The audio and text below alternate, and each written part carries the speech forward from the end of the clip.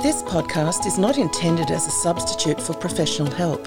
If you or someone you know is facing difficulties, I advise you consult a psychologist. Hi everybody, and welcome to Psych for Life with Dr. Amanda Ferguson. I'm your host, Dr. Amanda Ferguson. During January, I'll be sharing my summer series, a recasting of some of our most popular Psych for Life podcast episodes. I hope you enjoy them as much as my other listeners have. Hi everyone, and welcome to Psych for Life with Dr. Amanda Ferguson. I'm your host, Dr. Amanda Ferguson. Today I'll be discussing compelling new guidelines for our happiness and the survival of our species, why staying physically connected is crucial, with cognitive neuroscientist Professor Mark Williams. Today I welcome back Professor Mark Williams to tell us about his fascinating and groundbreaking new book entitled The Connected Species: How the Evolution of the Human Brain Can Save the World, published and distributed by Soman and Littlefield in 2023.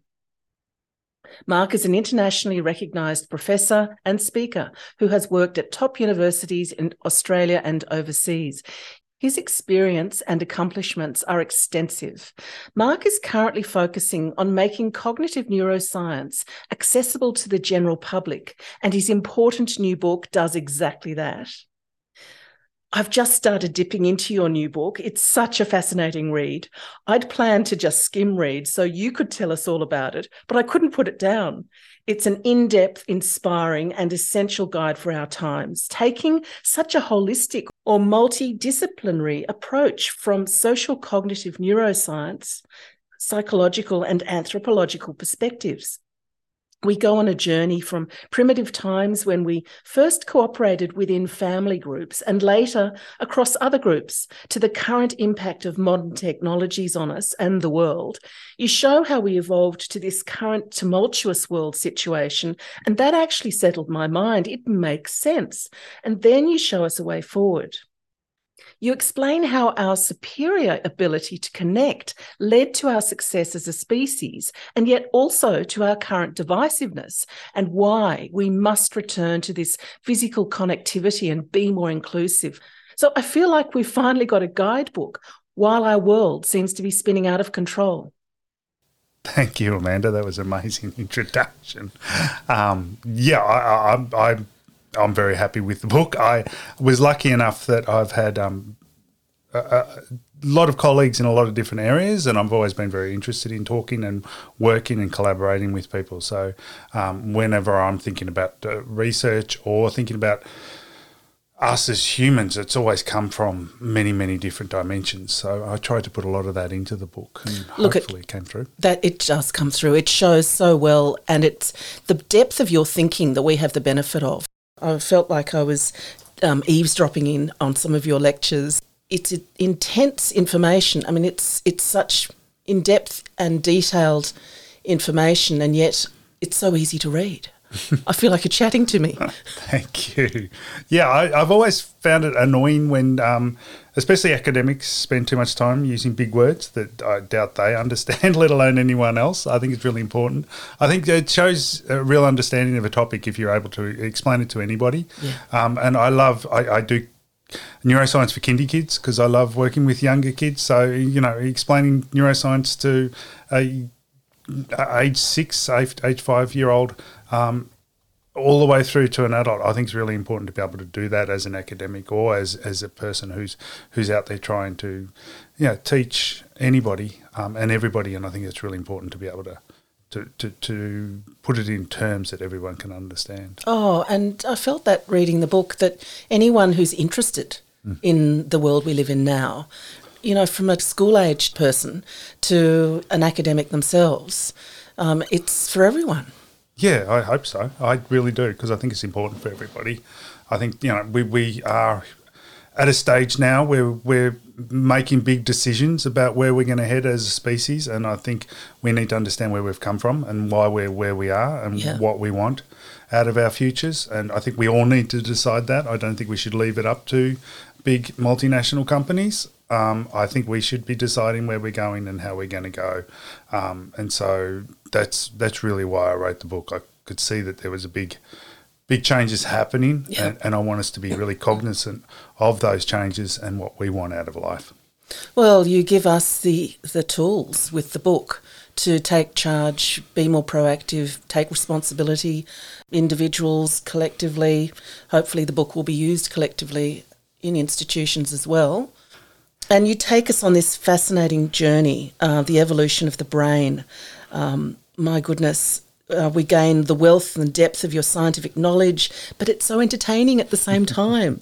And all these years of your research, I really did find that, being reminded of how far we've evolved in the animal kingdom was heartening, to look back, not just focus on the chaos we have right now, but my goodness, as a species, we've evolved tremendously and done such an amazing job of evolving that kind of makes me a bit more hopeful for the future as well, that if we've come this far, we can get through the current time we've got and so that we can make the best of our current time for the future.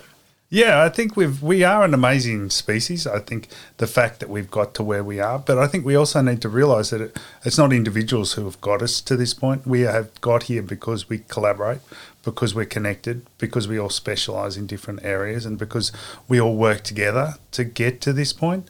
And we need to continue to do that. We need to continue to connect. We need to continue to be part of this big, beautiful, world that we are part of, and so that we can go on. But we've made huge advances, technological advances, that have changed our world, and we need to use that knowledge and use that ability to change it even more in a positive way. Whereas, at the moment, as I said, we're at a cusp. I think we're at this point where we've got to make some decisions, and I think we can do it if we want to. And Mars isn't the answer. We're not going to all fly to Mars and get away from here. I mean, the environment there is far worse than what it is here, so why would you?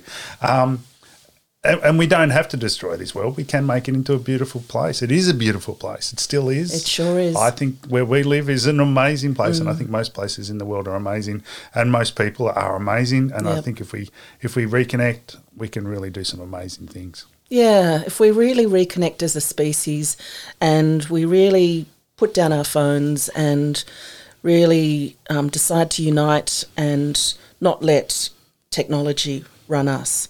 It was really a good reminder that, again, as part of our evolution, as you say, we are able to choose as individuals how we specialise. I think that's something that we take for granted, and a lot of our current life and the benefits that we have, we take for granted. And to be reminded that every human really, certainly in the developed worlds, gets to choose what they want to do with their life because, as you say, we have such collaborations. We have massive in-group of collaboration where we don't have to make our own bread, as you say. The coffee we were just talking about, which we share a love of. I think that's one of the amazing things about us as a species, and I think it's not one that's recognised enough, but we do specialise and we decide what we're going to specialise in, and that doesn't happen in any other species. All the other species, either there's not that sort of specialisation, or if there is, it's predetermined. So it's determined by genetics, or it's determined by the need in that small group or that society. So we, as a connected species, do get to choose what we're going to, and we can even generate our own. I've just started my own business, and so I decided I wanted to generate this new thing, which I did, and now I'm part of that, and that's where I work. And so we do all decide what we want to specialise in. Schooling, of course, helps us and enables us to do that. But I think that's a really wonderful thing about being in the connected species, is that we get to choose what we want to do. But that does mean that we've all got to support each other. And so that's the flip side of it. And I think that's one of the things that is missing in our society is we're not supporting everybody the way we should be. A lot of multinational companies now are paying, just ridiculously small amounts to people, or people are being forced into contracts which aren't viable, and they can't survive. So we need to have a think about that too. We need to realise that people shouldn't be earning billions and billions of dollars while their employees can't put bread on the table, or have to work ridiculous hours, or are dying in their work because they have to work these crazy hours. So we need to have a think about that, and we need to support everybody, because everyone is contributing to us as a species, and to what we're actually doing, and will contribute in the future, but we need to support them. That's right, because you make a good point in the book that we have this unconscious drive for connection, which has caused our success, but also distress like that you just mentioned, where there's this divide and this grouping. You talk a lot about in-group and out-groups, and even that division there, where we should be in groups. That should be an in-group of worker and owner in the organisation. Yeah, we need to realise that we're all working towards the same positive outcomes as a species, and so we should be rewarding everyone within that. But there is this big divide now in some companies, not all companies. I mean, there are some wonderful companies out there, honeybee companies, that are looking after everybody and treat everybody well. But there are some companies that are the opposite. They call it the locust organisations, which are all about profits and are all about those in the more senior positions earning huge amounts of money and everybody else suffering, or CEOs earning huge amounts of money. And I don't think that's right. I think we should be thinking about how we want to be as a society, and I think as a society we have evolved to be connected and to collaborate, and so therefore everybody should be benefiting from that, not just certain individuals. And especially when you see things like during the pandemic, we had the top 10% I think it was less than that, but the top 1% of people tripled their wealth, whereas the top 50% halved their wealth. I mean, that's disgusting to happen during a pandemic where everybody was suffering. How did those people make that much money? And why is it that the bottom 50% lost so much money? So, we need to be thinking about that. Governments are supposed to be working for all of us. Governments are supposed to be there for the people, not for these multinational companies. So we need to consider what our governments are doing, why they're doing what they're doing, why they're making the decisions they're making, why they're not making decisions which are benefiting everybody rather than individuals or small groups. So, and I think that would help a lot. I think governments have more responsibility to take. And I guess it's people like your readers who are going to be pushing back on governments as they get inspired by your book, I'm sure. I hope so. I do hope so. Well, I hear from you that this is the reason you wrote it, to inspire people. And, I found it fascinating and inspiring. I can't wait to have a proper deep dive into it and really think through what you're saying, because even just my brief superficial read was so riveting I couldn't put it down. I wrote it because I want people to think, and I think education is really, really valuable. And so I'm hoping people will read it and people will start pushing back. People will start making decisions rather than following, because we need to, as a species, start making some serious decisions about where we're headed. We do, and this book gives people the tool to do that. And you talk about so many things in the book that are colourful as well. You've got these wonderful case studies or stories and vignettes, and the structure of the book's such an easy read, and it's so helpful. I mean, you put the tools in our hands by putting the tips at the end of each chapter, by putting a summary at the end of each chapter, and steering us through this incredibly interesting, packed full of information book, while entertaining us at the same time. You talk about a comparison of the neural connections in our brains and the social connections in the world, and that even slight damage in neural pathways can damage the whole brain. So too, these kind of, I guess you're talking about now, these social connections, even during the pandemic, that it's damaging for us to hear that so many people at the top got so wealthy during the pandemic. It damages our social feeling of social connectivity, doesn't it? It does. It really does. And I don't think people realise how much it affects us when we hear things like that, or when we realise that we're all suffering the way we are, but then there are these people who have this extreme wealth that don't really... I mean, there's no reason for somebody to earn those sorts of exorbitant amounts of money when majority of people who work for them aren't earning those sorts of amounts of money. And there's easy ways to restrict that. I mean, we could simply say that, a senior or an executive can't earn more than 6 times the average salary. Yeah. I mean, that seems quite reasonable to me, Yeah. and I think reasonable to most people. And if we did that, then the senior executives would actually want everybody to be earning more so that they can earn more. So even in a selfish Yes. way, they end up benefiting everybody, and that should be worldwide. But yeah. And that would be a fairly easy thing for a government to actually set in stone. Why they don't, I'm guessing it's got to do with money in itself. But yeah, I mean, things like that could be done to change the way society's set up and make it more fair, more equitable for everybody, which it should be. Yeah. I was shocked to read the majority of our brain is used for socialising. Oh, my goodness. Yeah, absolutely. We are social animals. Our brains have actually evolved to socialise. And socialising is the most complex thing we do every day. It's more complex than anything else. I mean, people seem to think that coding is something that, is difficult to do. It's not. It's really, really simple. I can code in 6 different languages. It's not complex. Sitting down and actually chatting with someone is extremely complex. And there's a lot of our brains are dedicated to it, which are all unconscious, so we don't actually have access to. So it's making decisions and responding and physiological responses, heart racing and all those sorts of things. It's all automatic that we're not actually in control of. And we need to be aware of that when most people aren't aware of that. But yeah, more of our brain is dedicated to socialising than anything else because that's what we do. That's who we are. That's how we've got to where we are. We need that. There's safety in numbers. There's safety in our group. Yeah.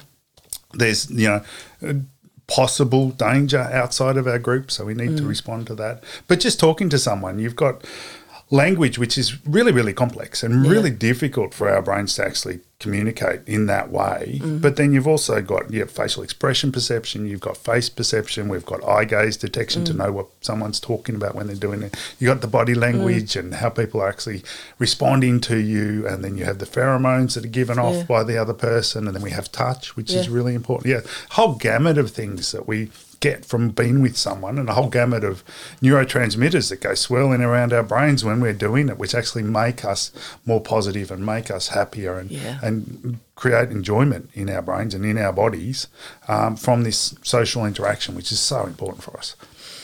So important. And, we've got to remember we are social beings, as you say, and faces and face expressions was your PhD area. And we orientate ourselves to faces before we even know they're there. Please explain. Yeah. So that was part of my PhD, and it was quite controversial at the time.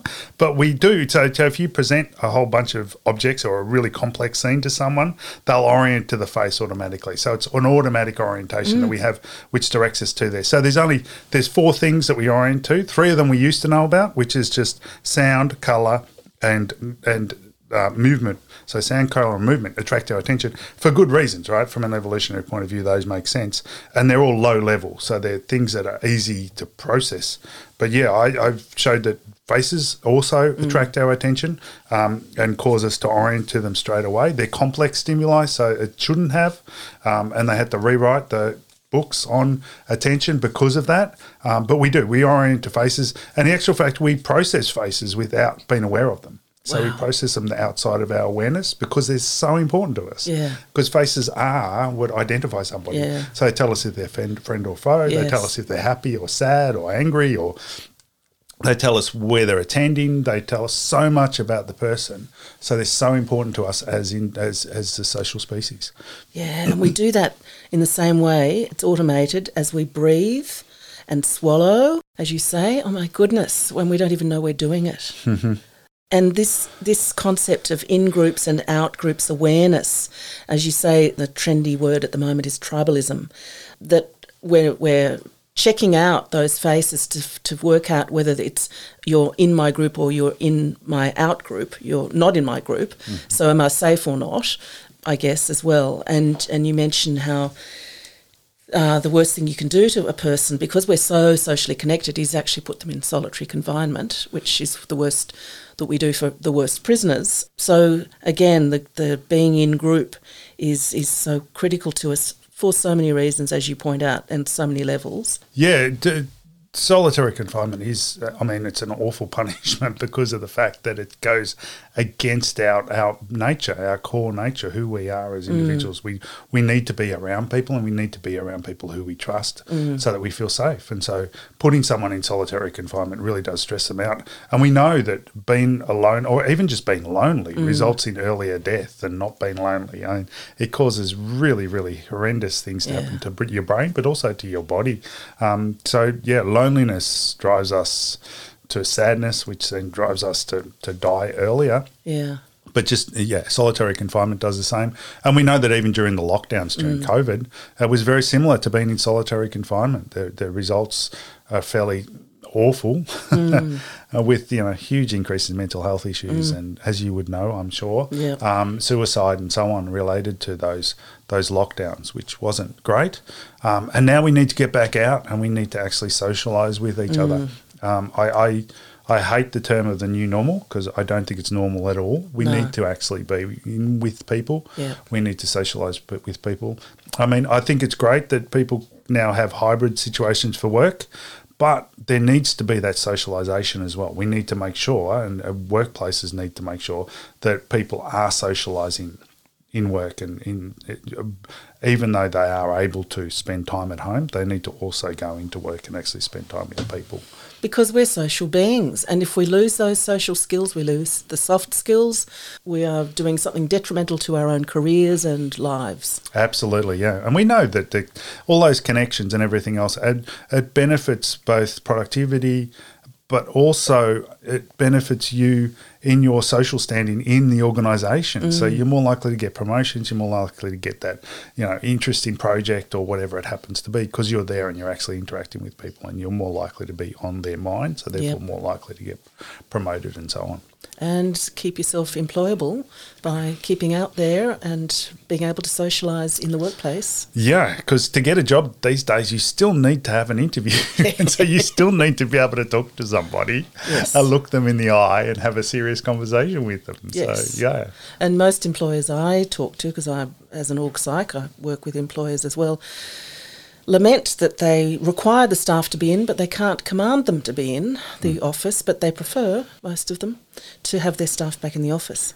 So I love the refresher you give us for those who don't know about our evolution. You talk very much about evolutionary theory and how we arrived at this stage of our evolution, and you refer to social psychology and Adler and the therapist-client connection as another example of our connectedness and the way we connect. You refer to linguistics and existentialism even. I'd say anyone who has any interest in anything to do with humanity will love your book, because there's something in it for everyone. Thank you. And this drive to connect, to socialise, you say the research now shows that we were doing that well before humans stood up. Yeah, so we know that we evolved from something that was ape-like, and we separated from the chimpanzees, but we also separated from the monkeys much, much earlier than that. And this is millions of years ago, well before we even started to stand up. And so we have been socialising probably even longer than that, because other social animals that we're related to, such as mammals and so on, such as dogs and cats and all these things, are also, well, many of them are social. Cats aren't, sorry, but dogs are. Are social as well. So, yeah, we probably have been in these social groups for millions of years, but we've only really had language, like sophisticated language, for a couple of 100,000 years. And yet we use that mainly in most of our conversations without realising that there's all this other stuff going on in our brains when we're socialising that are such important aspects to that socialisation. That's it. And you offer an example of your work, that some of the work you do at the moment, which is in schools, of reading the kids and the teachers as you walk onto a school campus, rather than even before you rather speak to them. You're reading the body language, and you gain so much information, as we do when we present. We read a room and the audience before we present, so we can pitch it in the right way. Yeah, absolutely. And that's why it's so hard doing webinars and things like that, because you don't get that feedback that you get when you're actually presenting. You can feel whether or not the room's getting what you're saying or not getting what you're saying, or you can if you're a good presenter. So you can actually read all those signs and you can read the facial expressions. And we can read, hundreds of facial expressions all at once, just through this social mechanism that we have. So we can read those sort of things, and it's really important for us to be able to do that. Yeah, I mean, you can walk into a supermarket and just read, is that a safe situation or has something happened with all those people in the supermarket? Yeah, you can. I remember recently I walked into a supermarket and I got a weird feeling, and then I ran into someone I knew and they said, the alarms went off like 15 minutes earlier and everyone got charged because there was problems with the electricity and stuff, and everyone, and you could feel it, right? Everyone was still feeling nervous about it, and nobody said anything to me, but you could feel there was something a bit odd going on, and it was just the body language and the facial expressions and all those things that we read really automatically. We're doing it all the time, every day. We are. Yes, and staying connected socially, physically means those skills are still being used and we're not having them atrophy, which is so important. Then you take us on to tool making, and we take for granted that we have all these tools as humans. We have our laptops, but we started with tool makers in society, and we looked after them. The hunters went off to hunt for the tribe, and the tool makers were then fed. Yes, yeah, we have for a long time, and this is also, which is another area that I find fascinating, which I don't talk much about in the book. But when we give gifts, it's associated with this idea that certain people do certain things and then other people do other things. And so you can imagine many years ago, the hunters would go out and hunt and they would get food, and then they would come back and they would give the food to the people who were building the tools, for example, or the people who were caring for the children, for example. And so that's the start of gift giving, right? It's actually giving to another person because they're doing something else for you. Yes. And that's why we give to loved ones, because they've done stuff for us. We do things for them. And we got to remember that came from this early separation of specialising into different areas, and then you would look after each other by giving each other things in exchange for things that they gave you, which is really important. Again, very ingrained in our heads. Our brains have actually evolved to do that. And our brains are very, very good at remembering when people don't do that and when people do that, which is why we get really upset when someone doesn't give us a present, for example. Or shortchanges us when we give money for our coffee. Yes, or shortchanges us, or any of those things. We remember them because it's really important for us as humans, because there's this give and take, because we specialise in one thing. I specialised in cognitive neuroscience, and so hopefully people, listen to what I have to say and used to come to my lectures and so on and so forth. And I use lots of stuff that other people do. I drink water because the people who supply the water bottles and the water and all the rest of it. And I use a laptop because there's millions of people who contribute to building that laptop that I use. And we've got to support all those people. Absolutely. And there's our connectedness again. We seem to sort of concentrate so much on language, and yet all these other faculties we have, these ancient abilities to override problems, and reconnection helps us to do that, reconnecting with people.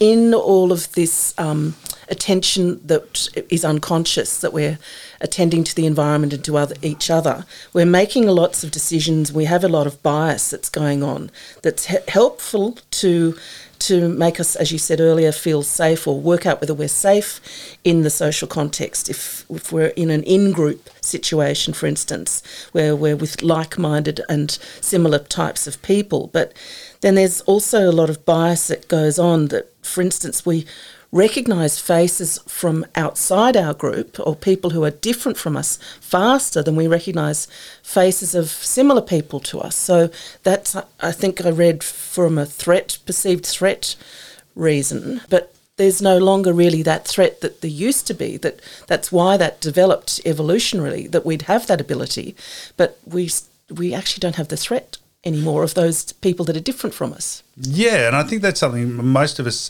don't think about, especially in relation to, say, racism or these sorts of evil things that are actually out there. A lot of it actually comes down to our brains and the way our brains actually evolved. So we have very limited capacity to attend to much in our environment. So our attention network is basically getting us to attend to very specific things. I like to think of it like trying to drink through a fire hose. You know, there's a huge amount of water, but you can only take in a tiny bit of it. And that's our attention. It's just taking in that little bit and you're losing everything else. And so we can only really attend to a very small amount of information that's out there. And our brain's processing a whole bunch of other stuff. But that's all based on really simple stereotypes about what's out there, or these rules that we have in our brains. And it's for everything from, you know, colour, really low level things like colour, to people. And so we need to know when there is somebody out there, or we needed to know. We don't anymore. We needed to know when there was somebody out there that wasn't from our group, wasn't from our tribe. They're not part of our family. And if you think about it, for the millions of years, we grew up in these little groups that were just family members. So they're all our race, right? They're all the same as us. And so our face template has been designed to recognise those people as being okay and they're safe, and everything outside of that is not safe or is potentially dangerous. And so we still have that same mechanism. And if our face template is still guided by that little group that we see all the time, then we orient to all these other faces that are outside of that group, which is outside of our family, which is outside of our race, and identify them as potentially harmful, potentially dangerous. Now, of course, our brain, our implicit or our automatic brain, part of our brain, is saying there's something out there that could be dangerous.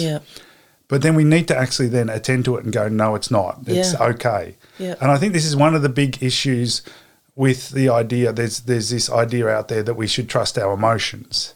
Now that's our emotions responding, and we shouldn't trust it. No, we should recognise it, and then we should react to it in a positive way, in saying, no, it's okay. That's actually someone who's okay, and it's not something that I need to worry about. Whereas I think there's too much push now that we need to, trust our emotions. We don't need to trust our emotions. Our emotions are there to indicate that there's potential harm, and then we need to work out whether or not it is actually harmful. And in our society today, most of the time it's not harmful. Vast majority of the time it's not harmful. That's right. I mean, I see it, as a practicing psychologist, that emotions is data, it's information, and we've got a conscious mind for a reason, that we need to analyse the data. Yeah, exactly. Yes. And in sort of related, isn't it, that angry male faces that we detect the fastest? Yeah, that was an interesting study which I did quite a number of years ago, and it created quite a fuss at the time. But we do orient to male faces, angry male faces, much faster than any other face, whether it be female or male. And we think that is because that angry males are more likely to be dangerous than anybody else out there in society. And of course, males are larger, and so therefore there's more potential for danger as well. So we do orient angry males faster. Of course, if you put those two things together, so we orient to angry males faster, and we also orient to people who aren't in our race faster, and we also don't remember or recognise individuals who aren't part of our race as easily. You can imagine how things can get pretty mixed up in multicultural societies where you've got different races mixing, and you're orienting to the angry males or the males from different races but not from your own race quicker, and then you don't recognise them very well and you won't remember them as well, and it can cause a lot of issues that I think we're seeing in a lot of societies these days. Yeah. And again, I think we take for granted how complicated we are and how socially attuned we are as humans. Yeah, we're always trying to work out who's part of our in-group and who's not part of our in-group. But we have all these mechanisms going on, all these automatic mechanisms, which are based on these really old systems, which we don't need anymore, but they're actually controlling a lot of what is actually occurring in our brains. And so we need to be more aware of those, and I think we need to train people on how those work, and therefore we can override them, because we can override them. We just need to be aware of them and then work on them. That's so that we're not doing those things. Yeah, I mean, I guess, I'd put it like we're constantly getting triggered in society, and we have to be conscious and have a conscience and let that work for us as well. Yeah, you need to be really aware of your responses, because it causes a physiological response, right? And it's the same as a threat response. Well, it is a threat response in actual fact. It's your amygdala that's responding, which is then setting off your fight or flight response, which then increases your heart rate and does all these things, which are identical or part of the anxiety response as well. So we've got these two things mixing in with each other. And of course, as you know, anxiety is on the rise.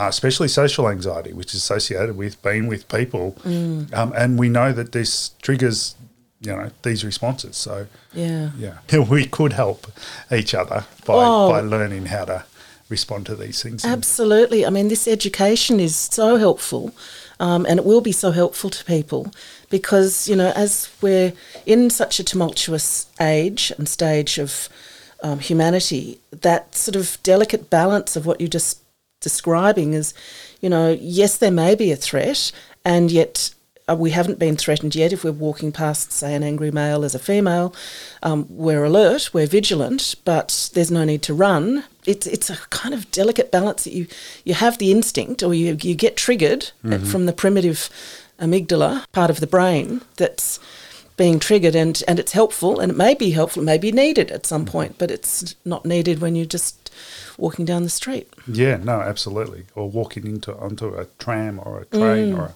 a bus or a lecture theatre full of people. Yes. So again, educating people being aware that why they're being triggered, and so they can manage their anxiety better because it's not their fault that they're being triggered, and it's not necessarily even just anxiety. It's something we all have to manage as a normal part of us. Yeah, part of the connected species. Yeah. You talk about touch as such an important thing that we were denied in the pandemic, and I guess, all this sort of internet use, we forget about social connectedness is not just about language and vision, body language, but touch as well. It's an important part of being connected. It is. It's really important. But all societies, all human societies, have some form of touch when they greet each other. So more stoic societies like ours, we shake hands. If you're from Europe, you'll kiss each other on a cheek, one or two cheeks or three cheeks, depending on where you come from. Even the Inuits and the Maoris, they rub noses to get close and actually touch each other. And all of those cases, you're touching what's called the glabrous skin. So it's the hairy skin, and the hairy skin has C fibres, and those C fibres are just there for touch. Wow. Yeah, so they're for human touch, for not just human, they're also in primates, but it activates areas of our brain, which gives us pleasure and sets off or releases oxytocin. And oxytocin is what opens us up and makes us more willing to accept and connect and do all those things. It's also involved in orgasms, so it's got to be a positive thing, right? But yeah, I mean, it's a really important thing. And we know babies, fare better. Their neurological development is better if they have a lot of touch. They're more settled, they're more likely to sleep, they feed better, all these things through touch, which is why we now put the baby on the mother as soon as they're born so that they'll actually get all that touch, but they also settle better both with, I remember when my kids were younger, I used to love cuddling them because it was such an important part of that development. But even as adults, we need to touch more. We need to actually touch each other in an appropriate way, but we do need to touch each other. And I think it's one thing that is missing from schools now, because a lot of schools now are very strict on no touch or restricted touch and everything. But I think it's really important for kids to touch each other, but also for the teachers in an appropriate way to touch the students as well, so they get those connections and so on. Of course, there's been awful things that have happened that we need to be aware of and we need to control. But I think we've gone too far the other way, where we're not touching people, and it releases these amazing neurotransmitters in our brain that give us connection, open us up. I mean, there's research showing that if you touch someone, they're more likely to give you money. They're more likely to, trust you. Yes. They're more likely to volunteer. Yeah. All these things, which are really important. Well, money thing maybe not, but the other things are important. I mean, if teachers and kids aren't learning this stuff, or kids aren't learning this stuff in school, then they're missing out on some social skills, some soft skills, and then the loneliness factor as well. People living on their own, it's increasing. So the lack of touch there as well is going to be part of the changes in society. Yeah, there are a lot of people now who live by themselves, and new technologies is allowing us to stay at home and live at home for longer, Yep. which is great. But then at the same time, we need to think about, are these people isolated? Are they getting enough socialisation? Are they getting enough touch? Is there people in their lives that they're actually interacting with? Because it's so important for these individuals to get those important interactions and touch and so on. That's it. Yeah, you've compared, I think, fast food with online connecting as well, that it's an instant connect, as fast food is an instant feed, I guess, but not good for us and I love the phrase you had of a home-cooked meal, which is the real connecting comparison. Yeah, I think I really like the association with the two, because with fast food, it's an easy thing to do. You go, don't even have to get out of your car. You can get the food. You can eat the food. You get the buzz. You get the dopamine, which gives you, because of the sugar, gives you the rush. But then you feel sick, and it doesn't sustain you. Yeah, and it's going to make you ill over the long term. Yeah. Home cooked meal, it's more work. It takes more time. It is more work, but it does sustain you over the long period. It makes you feel a lot better. And it's much healthier for you, but it takes time. Yeah, and it's the same as socializing. If you're doing it online, it's easy. You can just text someone, you can do all that, but it's not sustaining you, because all you're getting is dopamine rush and nothing else. Whereas if you actually sit down with someone and have a chat, get to touch them, get to smell pheromones, get to actually interact with them, see their body language, do all those things, then you get, serotonin, you get dopamine, and you get oxytocin, and all those things are really important for our brains for that connection. And so we need to do that. You don't get any of the same benefits from online connection, whether it's on Zoom or whether or not it's, on your texting or any of those social media, so-called social media apps. It's not the same. It's, really, really is like fast food versus a nice home-cooked meal. And similar to fast food, it's sold to us as food, and social media is sold to us as social. Yes. And neither really are. No, not at all. And if we're not careful, we're going to lose all the health benefits, physical and mental, emotional, psychological, of socialising, really physically socialising, if we don't physically socialise. And, as you say, make the effort to do that because of the health benefits. And I think Tristan Harris, who's a very famous ex-tech entrepreneur who's trying to make the world of the internet a better place. He talks about the fact that he was at one of these. So he was very famously worked at a social media network, and he says that he tried to implement a simple little button on the social media network where you just press the little button to say, I'm in New York this weekend. Is there anybody who wants to meet up? And it would go out to anybody who was also in New York that day, who was one of your connections, so you could actually meet them, which made perfect sense, right? And he said they slammed it and shut it down. He said it's very easy to implement. None of the social media companies will implement it because of the fact they don't want you meeting up with people, because they want you online.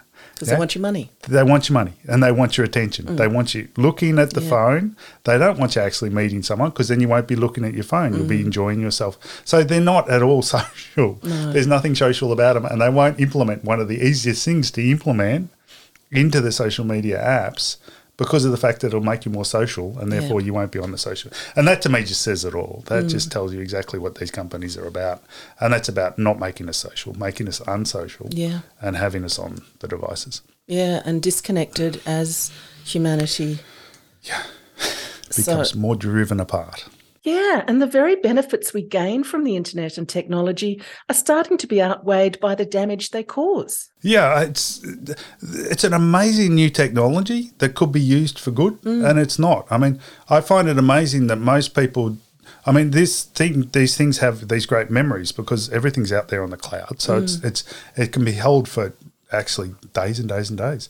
But people react to it every time something comes through, rather than letting it be held by the cloud. Yep. So therefore you can get on with your daily life.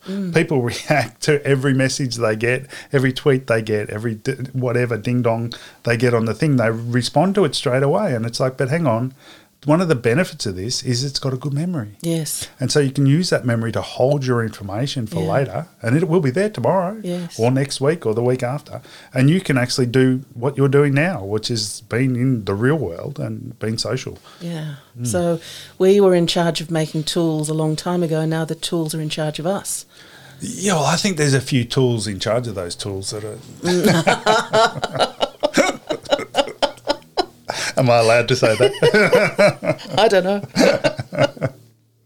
So I think we're starting to talk about solutions now, and being aware of the automatic in-group bias. I think, that in itself, if nothing else, I learnt from the book that we have this bias of being in our own group, and we don't even know it, that we've got that bias, that we prefer our similar or own kind and we feel safer with them, which is no longer true. It's just that we've got that trigger in the amygdala that tells us we should be with like. Yes, yeah, and it's there, and we need to be aware of it, but it's all come from that fact that for millions of years we've had these tiny little family groups that we've lived in, and it's been about identifying who's in that little family group and who's not in that little family group, and people who aren't in that family group could be dangerous, because back then there was Neanderthals around, and there was lions around, and there was other types of primates around, and all those things that we needed to be aware of, but we're not in that situation anymore. So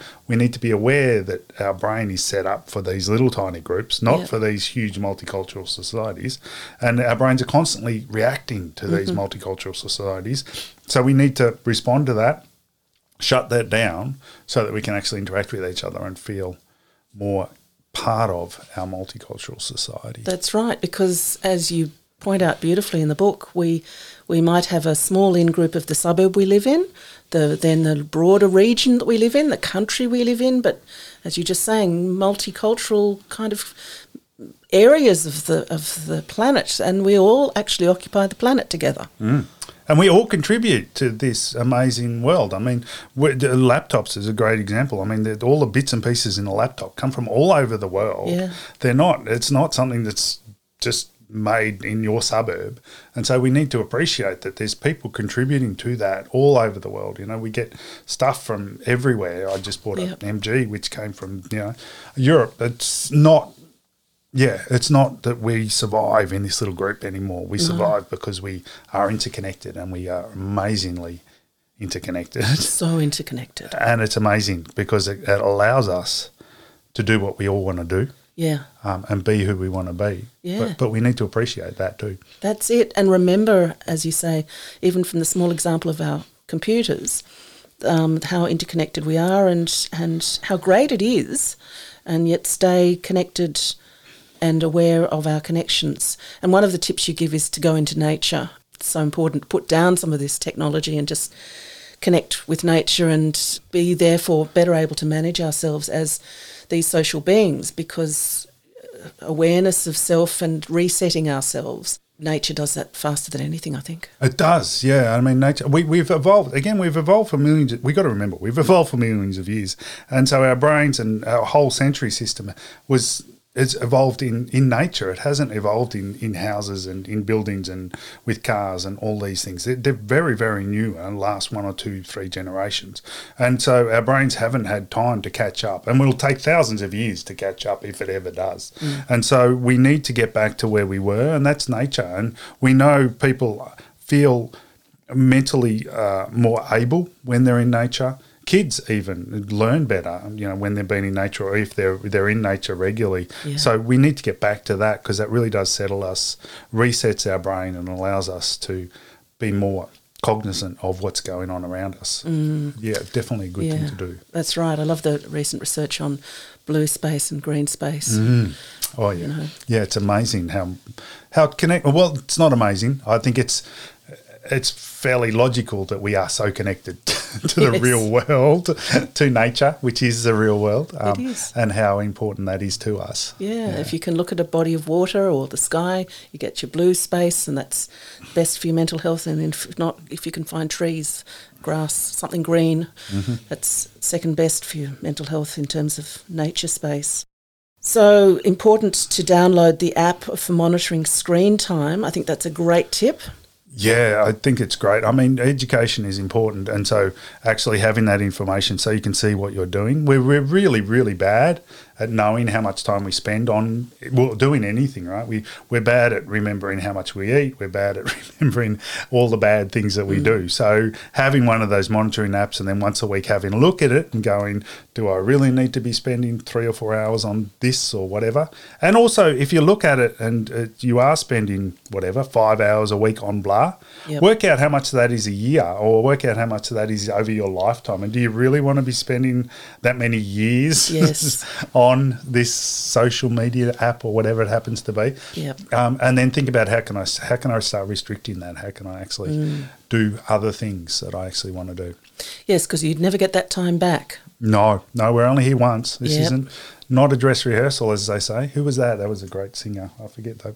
It's from one of those. What's it from? Anybody know? No. It is a great phrase. Yeah. And we forget that time is running, and when we're addicted to devices, that's one of the great stealers of time, because you're not aware, you're not conscious. No, they're very, very good at stealing our time. And I think, going back to the great solution of the home-cooked meal, yes, real socialising takes more effort, and the benefits far outweigh the effort. Absolutely. Regulation of pornography, so important.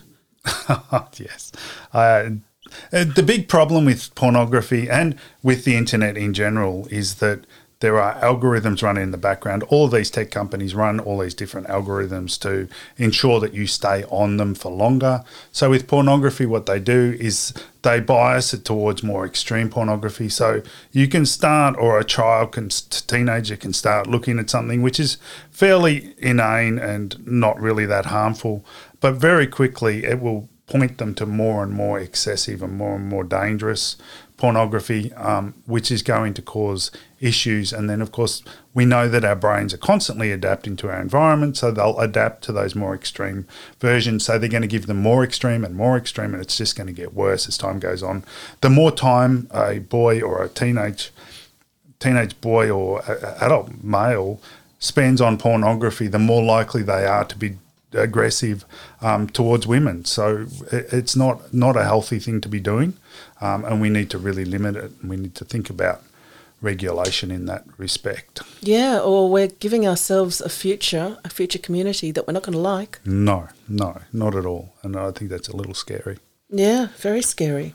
I think, you put it so neatly for us to remember that Hansel and Gretel story that warns kids the witch is real, and to watch out for the witch, that these tech giants, they give us these amazing technologies, but there's a witch in there as well. There's witchery involved. And as you just saying, the algorithms and the incentive of money and the lack of ethics, there's no ethics or morals from these big techs. They are literally just running a business. Yeah, they're not in they're not in the business of making our lives better. They're in the business of making money for their investors and for themselves. And so they are going to do whatever it takes to make money until they're regulated, in which case they need to actually change things or they can't continue to do the business. But until that happens, we need to be aware that they are a big business and they're there to make money. Any big business is there to make money. So we need to acknowledge that and react accordingly. Absolutely. Mark, your book, The Connected Species, is going to inspire so many people. It's such a fascinating read. It's educating us and entertaining us at the same time and focusing us. And it really stilled my mind. It settled my mind from being quite rattled by what's going on at the moment to feeling like, okay, I sort of understand how we got here, what we need to do now. Pay attention, make some decisions, work together and design the future. And your book's going to help us to do that. It gives us the tools. It'll inspire parents. Parents are going to want their kids to read it, to help in engineering the future and to help us make sense of the way the world's going and how we can take some more charge of it. Thank you so much for writing this book. Oh, thank you very much, Amanda. It's been great. It's been great discussing it with you. Thank you so much, Mark. Thank you, Amanda. Honestly, I couldn't put the Connected Species book down, and I'll be dipping into it again and again. It's a book to include in your collection of must-reads. Such an important book for our times, a riveting read with wise and reassuring guidance. A reminder of the critical importance of real connection in our physical lives, not just online. Orders of The Connected Species by Professor Mark Williams are now available at all good bookstores, in-store and online. Hard copies are available in early 2023, again at all good bookshops and online. If anything discussed in this podcast has caused you concern or distress, contact your general practitioner or health provider. To locate a psychologist in your area, call the Australian Psychological Society and locate Find a Psychologist service on 1800 333 497 or visit www.findapsychologist.org.au. If you or someone you know is in crisis, Lifeline is available 24/7 on 13 11 14 and Kids Helpline, again 24/7 on 1800 55 1800, and both are free of charge.